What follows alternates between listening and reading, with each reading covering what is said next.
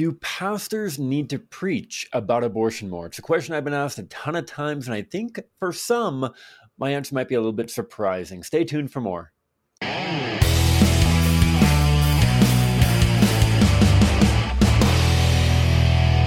Hi, folks. My name is Cam. I am the host of the Pro-Life Guys podcast, a podcast dedicated to equipping you with the tools that you need to have compassionate and compelling conversations about abortion so that together we can change minds, save lives, and transform culture. Thanks a ton for tuning in. I hope that you have had a wonderful start to the year 2023. Maybe you're listening to this sometime other than the start of 2023. I hope that whenever you're listening to it, you're doing well. And I hope that this show can be helpful for you when it comes to having good conversations about abortion. That's what it's all about. That's what the greatest need, in my humble opinion, is in the pro-life movement. More people who are engaging the culture, changing public opinion so that together we can change public policy and public practice ultimately at the end of the day. So that's where we're at.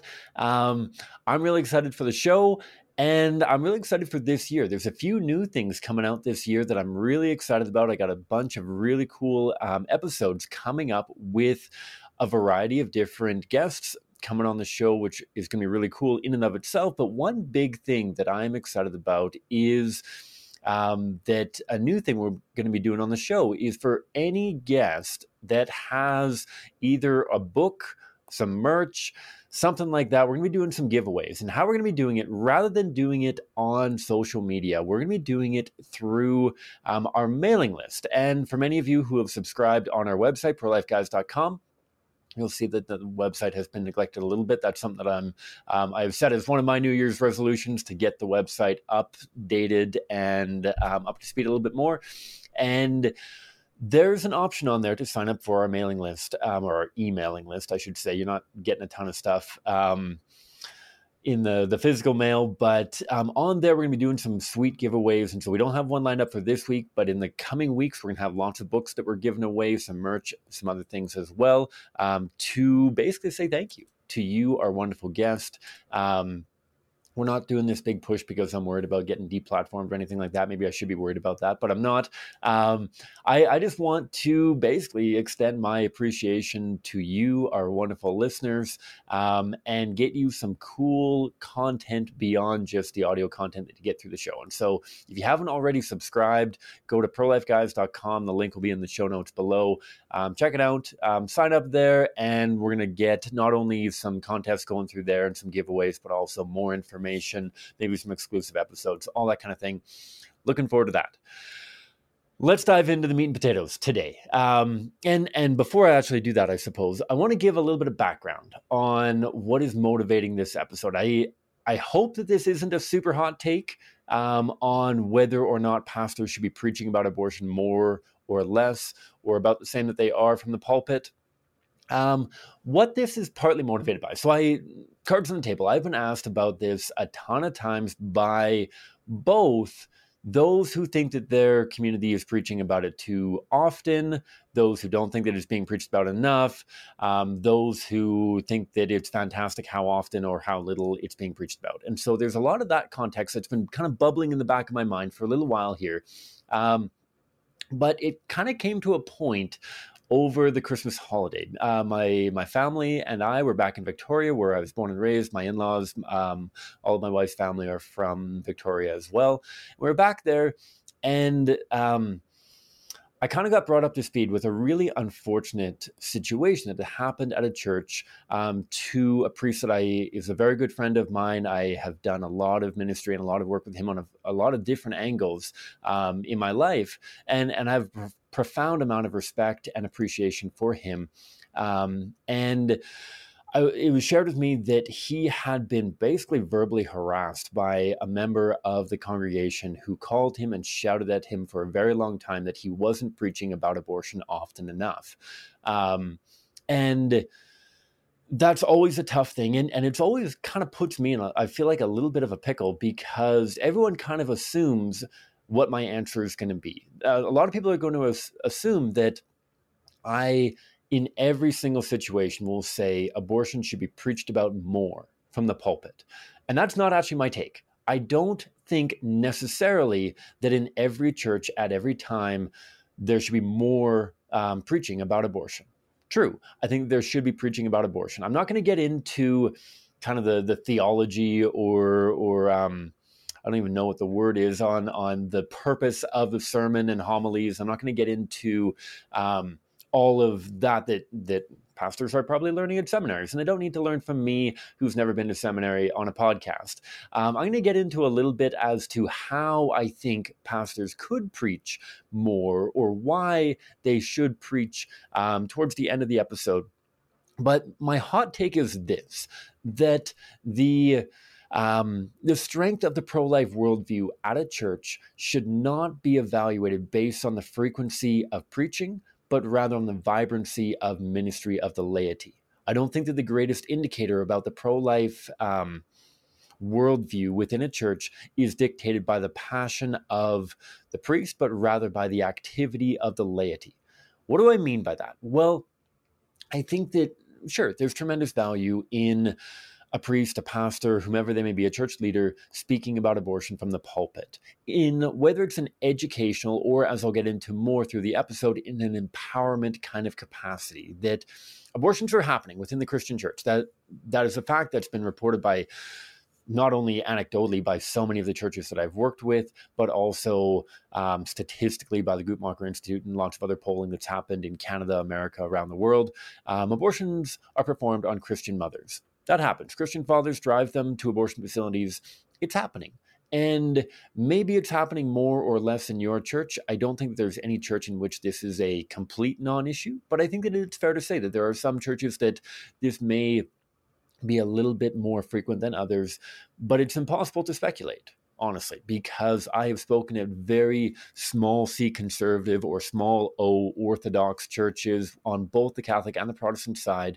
And in all of those settings, I have spoken with people after presentations about the fact that they've had abortion. They've had multiple abortions. They know lots of people within their church who have had abortions. I've spoken to pastors at very, very strong doctrinally and vibrant churches who have shared with me that a number of people within their congregation have had abortions. Many of them have had abortions while being members of the congregation. Many of them had abortions before they came to Christ. Many of them had abortions before they became affiliated with the church.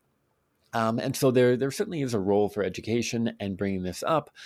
But the reason why I think that it needs to be more than just preaching from the pulpit is the exact same reason that I think that pro-life outreach is more than just a March for Life. Yes, it's really valuable and really important to have kind of a focal point or a big opportunity to bring this back into the forefront of many people's minds. I think there's tremendous value in that.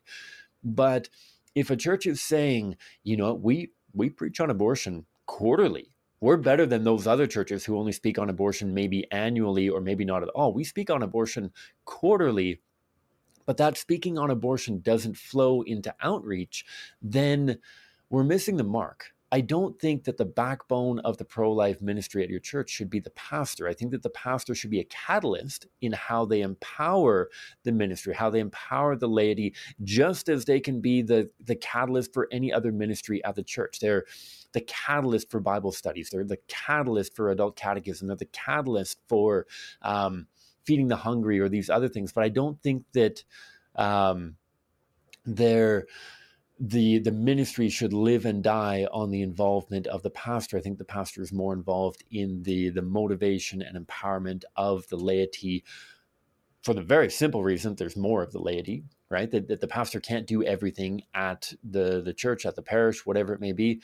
They can't do everything. And therefore, it's unreasonable to think that every pastor is going to prioritize this above all else. There's only so many hours in a day, and whether prioritizing this might lead towards neglect of the sacraments, whether it leads to a neglect of catechesis, whether it leads to a neglect of any number of other things, I think that while the priest, the pastor, the leader of your faith community should be involved and aware of the pro-life ministry, I don't necessarily believe that they should always be or often be the backbone of that entity. And so all that to say, what needs to happen? What needs to happen? If we're not going to say that in every church we just need to be preaching about abortion every Sunday, preaching about abortion every Sunday is not going to end abortion in Canada. It's not going to end abortion in your church. It's not going to end, it's not going to save as many lives as a more comprehensive approach to the abortion issue.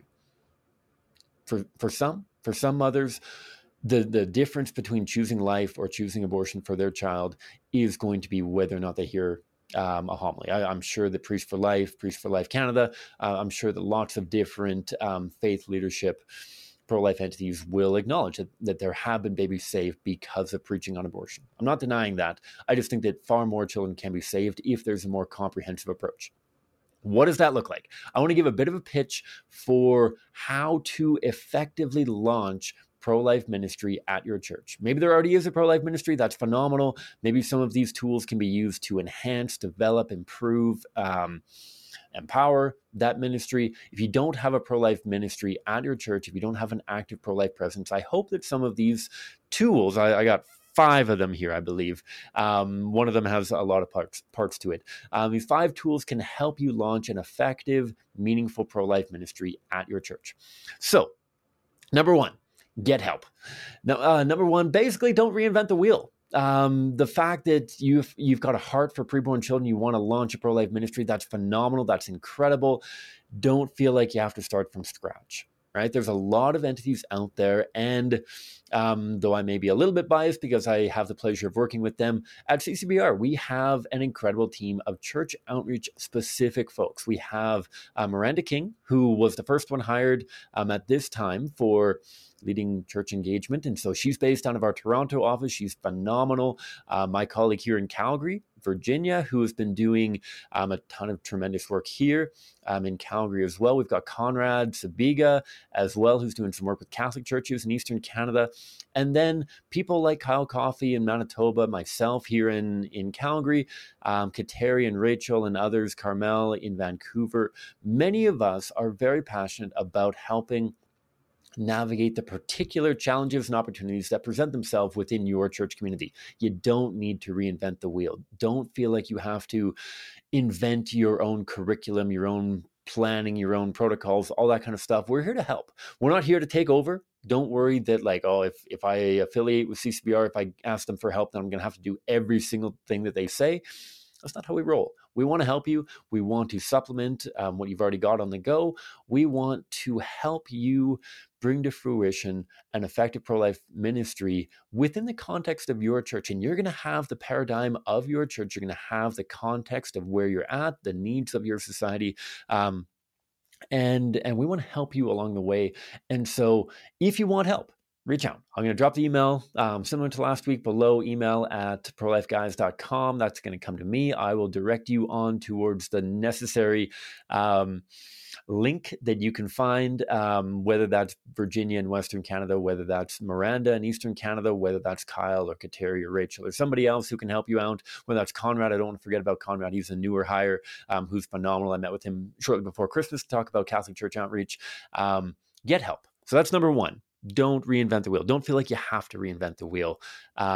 There's a lot of wisdom in the pro-life movement that you can tap into. And while you might have a ton of really great ideas, it can be really valuable to have a sounding board to bounce them off of. The number of times I've met with church leadership, both the clergy and laity, and have them present what in their opinion is a brilliant idea, and to do a little bit of troubleshooting of, hey, I really like these components of that idea. We've seen these other components play out in not super helpful, or even at times really, really much of a hindrance kind of way. To be able to get that insight from people who have worked with a ton of different churches might be helpful. Number 2, so you get help. With that help, develop what are called SMART goals. SMART it's an acronym. It's not just like make good ideas, but rather many of you may be familiar with the idea of SMART goals. I'm going to run through them very quickly for what they could mean for your church and for your church ministry. The S in SMART, specific. Make your goals specific so that people know what they're getting involved with. I feel like there's a lot of people who are anxious or reluctant or ambivalent towards getting involved in ministry because they really don't know what it entails, what their contributions are going to contribute towards, what is even being asked of them. I know a ton of people who don't get involved with these ministries because they're worried they're going to be a black hole, and they're going to get asked to not only dedicate far more time than they're willing or able to dedicate, but also they're going to get asked to do things that they have no competency towards. And so having specific goals, knowing exactly what you're shooting towards and what is necessary to get there. I want to point to, and I'm going to drop again in the show notes below, an episode that I recorded with my colleague Blaise Elaine, talking about theory of action versus theory of change, and how to develop SMART goals by working backwards from an ultimate goal that is specific, that you can work back and make tangible steps towards a specific goal, and not just have a super abstract, we're Dunder Mifflin style mission statement that is so abstract that you have no idea whether or not you're actually getting closer or further away from your goal. Having a specific goal so that you can communicate to people within your congregation what you're looking for, what you need, what you're trying to build, and how they specifically can be involved in, and bite-sized pieces, that kind of thing. SMART goals with specific targets. The second in SMART, the M in SMART, is measurable. What does success look like? How are you measuring success? Because that's going to be another major indicator for people's willingness to get involved with your ministry. People are not going to want to throw time towards a sinking ship. They're not going to want to throw time towards a ministry that they don't understand and they don't actually know if they're making a difference. People love to know that they're actually making a difference. And while obviously many of the differences that we strive for, that we pray for, are not going to be known in this lifetime, right? 40 Days for Life is a beautiful example that we're not going to know a lot of the results of our vigil prayer, our witnessing, until, Lord willing, we come into the glorious kingdom at the end of our lives, kind of thing, that we're not going to know a lot of the impact. But that doesn't mean that we shouldn't have any measurable targets. We might have measurable targets on the number of people that we want to engage in conversation, the number of congregants in our church that we want to train in pro-life apologetics, the number of pieces of pro-life literature we want to distribute in our local community, the number of hours of volunteering that we want to have, the local pregnancy care center, whatever it may be, the amount of money that we're trying to raise for a particular target. We're not just trying to get all of the monies so that the pregnancy care center can be better and better and better, but rather the pregnancy care center has this particular need. This educational pro-life group, this political pro-life group have a particular need, and we are trying to meet that particular need, a measurable target that people can know that they've contributed or are in the process of contributing towards achieving something meaningful, effective, and tangible. Number 3 in the SMART, the A is for achievable. I love when people set lofty goals, and this is something, these achievable goals are going to be something that you're going to discern as the ministry unfolds, right? That you don't want to set a target too low, but you also don't want to set a target too high, right? That it might be, probably is, almost guaranteed is impossible, unlikely, unachievable to have every single member of your congregation doing pro-life outreach every single week. That's probably impossible based on people's commitment, people's abilities, competencies, availabilities, passions, all that kind of stuff. Set a realistic goal. Don't set the goal for your home church to have conversations with every single person in the Greater Toronto area in the span of the next 6 weeks, because that's not going to happen. Right? So set achievable goals that you can build upon. We talked about, and I'll mention again, that theory of change episode with Blaise Elaine that'll be in the show notes. Make goals that work towards an ultimate goal, but your next step, then over the next quarter, over the next year, over the next 3 years, 5 years, whatever it may be, we're working towards something that's tangible. Have reasons why you think that it is tangible. Whether it's because you're working with a group like CCBR and we've said, okay, we've worked with 5, 10, 15 churches who have been able to achieve this in 1, 3, 5 years, whatever it may be. Have reasons for why you think your SMART goal is actually achievable. Number 3, relevant. This is going to be another bit of a spicy one. Does your goal actually fill a need within your community? And that's a hot take, because what I'm referring to largely is a lot of churches gravitate towards the pastoral arm of the pro-life movement. And don't get me wrong, I love the pastoral arm of the pro-life movement. They do incredible, necessary, essential, beautiful, all of the great adjectives work. There is a tremendous value in the pastoral arm of the pro-life movement. And yet, the hot take is that for many communities, the pastoral arm of the pro-life movement is fairly well covered already. Right? That for many groups, the local pregnancy care center has a lot of the raw material resources that they need. They have the diapers, they have the baby clothing, they have the strollers, they have a lot of the stuff that your church can offer. Maybe they need a few more counselors. Maybe they need some people manning the desk. Understand what is actually needed in your community so that you're not duplicating stuff. You're not, I think about it time and again more on the soup kitchen or food pantry sort of thing, where they put out a call for food for the soup kitchen or whatever, and everyone brings in their cans of Campbell's tomato soup, and they say, okay, well, this is great, but we have like 4 trillion flats of Campbell's tomato soup. We don't actually need any more Campbell's tomato soup. We need peanut butter. We need diapers. We need deodorant. We need shampoo. We need whatever. Figure out what the need in your community is. And again, this might sound a little bit biased. There is a need for educational pro-life outreach. Right? Regardless of whether there is also a need for pastoral care, whether there's lack in material resources, counselors, receptionists, whatever it may be. If there's a need there, then so be it. I'm not saying that every single pregnancy care center has absolutely everything they need.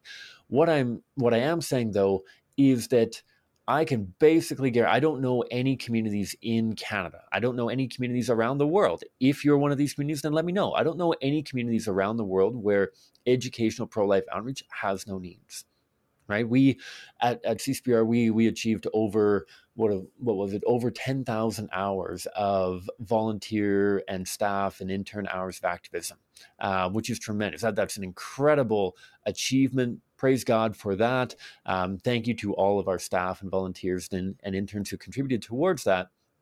We didn't blanket anywhere, right? We didn't have conversations with everybody in Calgary, not anywhere close to that. We had like several thousand conversations in Calgary, which is incredible. But when you consider the fact that there's over 1 million people that we could be talking to, there is a desperate and urgent need for more people doing pro-life outreach. And I know pro-life outreach is more daunting, more intimidating, more challenging often than donating towards pregnancy care center. I get it.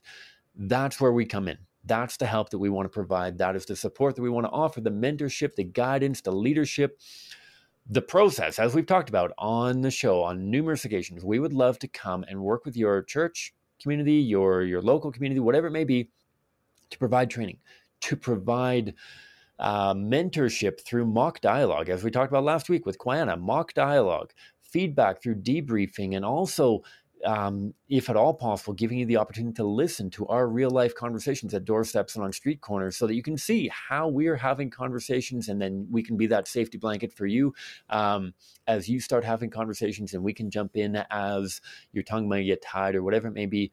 We want to help you do this. We get that it's really difficult. We get that it's daunting and challenging and all that kind of stuff. That doesn't mean that it's not necessary. And so let's not just focus on pastoral efforts because they're convenient. They may be absolutely necessary, and if they are, then absolutely dive into that. But we need a more comprehensive look than just having thorough pro-life pastoral ministry, right? That abortions aren't happening because there's a lack of supply. There's tremendous support available. You look at Choice for Two, our colleagues over at Choice for Two, Laura Clausen and her team, they fill baby registries so quickly. I still don't think that I've ever seen a registry get posted that hasn't been filled within like 24 hours. It's incredible, the support that's available. And I'm sure that for many people, even the local pregnancy care center is able to offer a tremendous amount of support. There's a ton of support available, and yet there are people who stroll right on by that into abortion facilities because in today's day and age, abortion is more manageable, more convenient, more acceptable than pregnancy. And there's no way that we can make pregnancy easier than how easy abortion is perceived to be by the overwhelming majority of people in our society. right? The overwhelming majority of people in our society believe that abortion is something that you can schedule on a Thursday afternoon to remove a clump of cells that is not a human and be back to work on Monday. Your husband, your boyfriend, your family, your church, your work doesn't need to know. You take one day off work, maybe a couple more, and you're back to work and nobody needs to know. It's the great reset button. We can't make pregnancy easier than that. We need to make abortion more challenging. We need to make abortion more challenging through education, right? So that people realize that abortion directly and intentionally kills the weakest, most vulnerable member of the human family, and that we can't solve the problems that mothers are faced with by killing children. Education is the greatest weakness in the pro-life movement at this point, and we desperately need people getting involved there. So relevant. That was a very long bit on being relevant, knowing the needs of your society and community. There may be a pastoral need. There absolutely is an educational need, and there very likely is a political need as well, but I'm going to get to that in a few moments. Last one, the T in SMART goals. T is time-bound. How will you track progress? How will you gauge the importance of or the relevancy of setting new targets, setting new goals? Maybe you have an initial goal if you want to have 5 people within your ministry who are doing pro-life outreach. Okay, how do you know when to set a new goal? How do you know when you're making or how quickly you should be making progress towards that? Again, that's going to come through the mentorship and support of our team or other teams out there to help you know what are realistic targets, not only for manpower and whatnot, but also for how quickly you should be progressing through different components. That how much training do you need before you should be out doing pro-life outreach? Because there's an unlimited amount of training that you could do. You could spend your entire life reading books by brilliant pro-lifers like Justina Van Manen, like Trent Horn, like Stephanie Gray Connors, like so many others. And if we spend all of our time in the classroom and none of our time in the culture, then who is it that loses out? It's preborn children. So again, specific, measurable, achievable, relevant, time-bound. Okay, so that's number 2, believe it or not. So 1, get help. 2, develop SMART goals. The last 3 are going to go a little bit quicker. Number 3, don't get discouraged, right? Every ministry starts off slowly.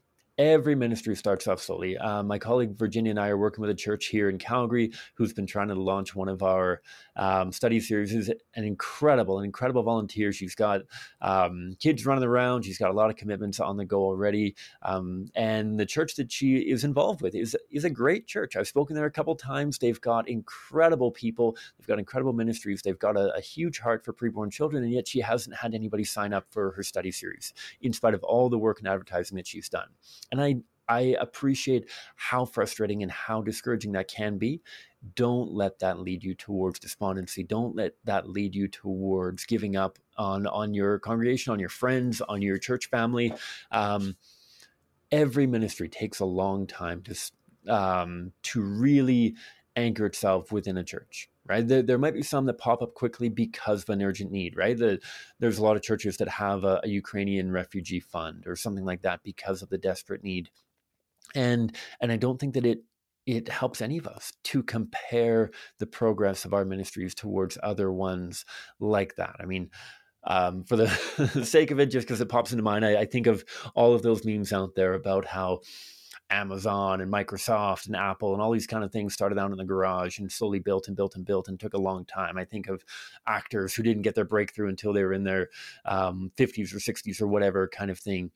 That doesn't mean that we should be complacent and accept that it's inevitable that we're never going to have anybody as part of our pro-life ministry. What I mean is that let's work together on how do we build from the ground up. How do we put together a small, dedicated team that builds and builds and builds with meaningful, effective growth? Because the other thing that we don't want is you might not have the infrastructure or the ability to support a pro-life ministry that gets launched and has 100 people in it right away.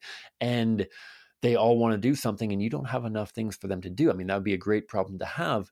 Doesn't happen very often, to be fair, but there's beauty and there's value in developing a ministry that starts small and gradually grows over time, that has the roots, that has the foundation, whatever other analogy you want to use, for success. And so please don't get discouraged when your first meeting has 2 or 3 people out to it. Don't get discouraged when you don't have anybody sign up for your study series. We're here to help you. We're here to help meet the needs of your church and navigate whatever challenges you might be facing. We're in this for the long run, and we really want to help find whatever solutions we can for your church. And so that's number 3. Number 4 is absolutely essential, and I feel like doesn't get done very often. Number 4 is communicate results with the greater community and with your pastor. Right? You launch this pro-life ministry, you get the blessing of your priest, your pastor, whomever it may be, and then you disappear and they never hear about this again. And they say, oh, okay, well, so many ministries, so many small businesses, so many whatevers, all disappear after the first year kind of thing. I have no idea if they're doing well. And you might be in there having the time of your life because you're seeing people change their mind, you're seeing babies saved, you're seeing all this kind of stuff. But then you might be getting frustrated that more people aren't joining your ministry. And sure, you've got a tiny little announcement in the bulletin that very few people are going to read. You've got a little poster over on the side that hasn't been changed for the last 2 years, that kind of thing. You need to communicate the success to be able to get people fired up and help them understand your SMART goals. And so when you have a meeting, share the outcome of that meeting with your pastor, and not just a negative, oh, we only had 5 people come out. Hey, Father Jake, Father whomever, Pastor this, Reverend whomever. We had 5 people come out. They were really engaged in the conversation. It was a really cool discussion, and they were really excited about coming out for another event. They're passionate about the X, Y, or Z. They really want to see something else happen. They've thought about this for a long time. It was a really cool event, and here's what one of them said about the value of the documentary that we showed, or the presentation that we hosted, or whatever. Share the positives even more than you share the negatives, right? It does mean being dishonest. Obviously, I'm not going to tell you to do that. I'm not going to tell you to pretend to your pastor that it was the best event ever when it wasn't. But try to find the pros that came out of it.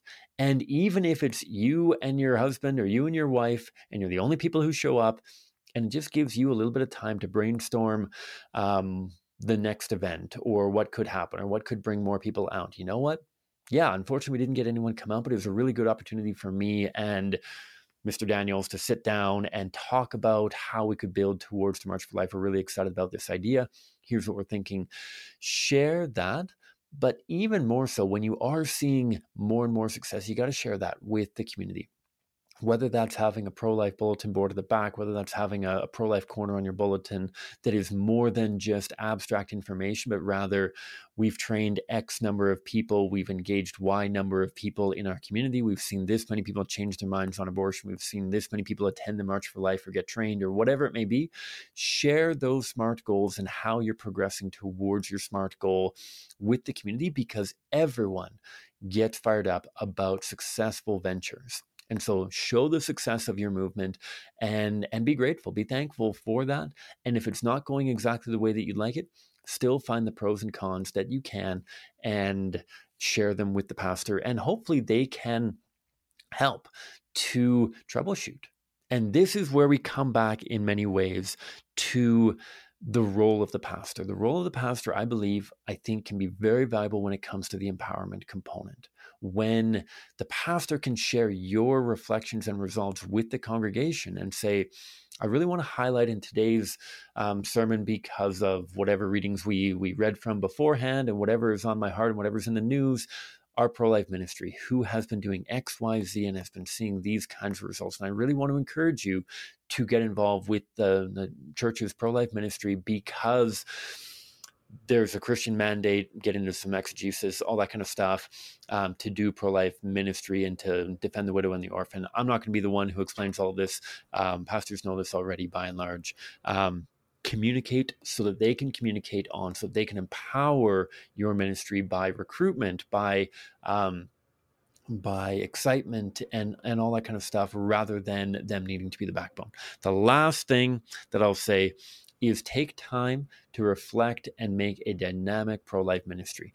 Don't just do things because you've always done them. This goes especially to those who already have active pro-life ministries at your church. Evaluate the effectiveness of what you're doing. Maybe you're doing the most effective thing. Don't change for the sake of change. Change for the sake of effectiveness. Change for the sake of meeting the needs of your community. Maybe you've always donated $1,000 a year to the local pregnancy care center. Go to the pregnancy care center and see what they need, because maybe they need something other than money. Maybe they say, you know what, we're not going to say no to your $1,000 a year, but like, we're pretty well set here. We've got everything that we need. We're really excited about the programming and materials that we have available. This is really good. And maybe you say, okay, we're not going to we're not going to forget about the pregnancy care center, but maybe we need to augment this with more than just a passive financial donation. Maybe we need people thinking more critically about abortion within their own sphere of influence. Maybe we need some education, again, to get people thinking about the issue of abortion. And so take time to reflect on what has been done, on the goals that you've set, and don't be afraid to be dynamic. Don't be afraid to pivot, to look at opportunities and challenges and strengths and weaknesses of your church, of your community, of your sphere of influence, and say, hey, we've done this for a really long time. We've done this for a very short period of time, but we have this other opportunity that we want to explore for these concrete reasons. We've developed a SMART goal on this focus. We're not going to dash around like a squirrel before winter sort of thing, but we are going to critically look at what we're doing and whether it's the most effective thing that we can be doing and whether or not it's the most relevant thing that we can be doing. So all that in summary. I know there's been a long episode of me rambling. I hope that it's been valuable. In summary, 5 things that you can do to help launch a pro-life ministry. Get help from CCBR, from Miranda, from Virginia, from Kyle, myself, Conrad, any number of other people. Get help so that we can navigate the specific strengths, weaknesses, opportunities, and challenges of your community. Develop a SMART goal or several SMART goals by reflecting on a theory of change and how to work towards a meaningful target. Number 3, don't get discouraged if things start off small, if things start off non-existent. This may very well take time. It might go off like there's lots of idioms that I could say, but I don't know the origins of all of them, so I won't. It might go off like an absolute firecracker, and that's great. And roll with it. Praise God for that. If it doesn't, that doesn't mean that it's a failure. It doesn't mean that you shouldn't be doing it. It might just mean that we need a different approach, a more nuanced approach, a more strategic approach, or just more time. Number 4, communicate. Communicate results and outcomes and needs to your pastor and to your community. Communicate those SMART goals so that people know what you're looking for, why you're looking for them, and how they can contribute towards it so they too can feel a part of the ministry. Number 5, reflect and ensure that you have a dynamic ministry hitting the needs of your community. And so that's fantastic. I hope that that's helpful for you.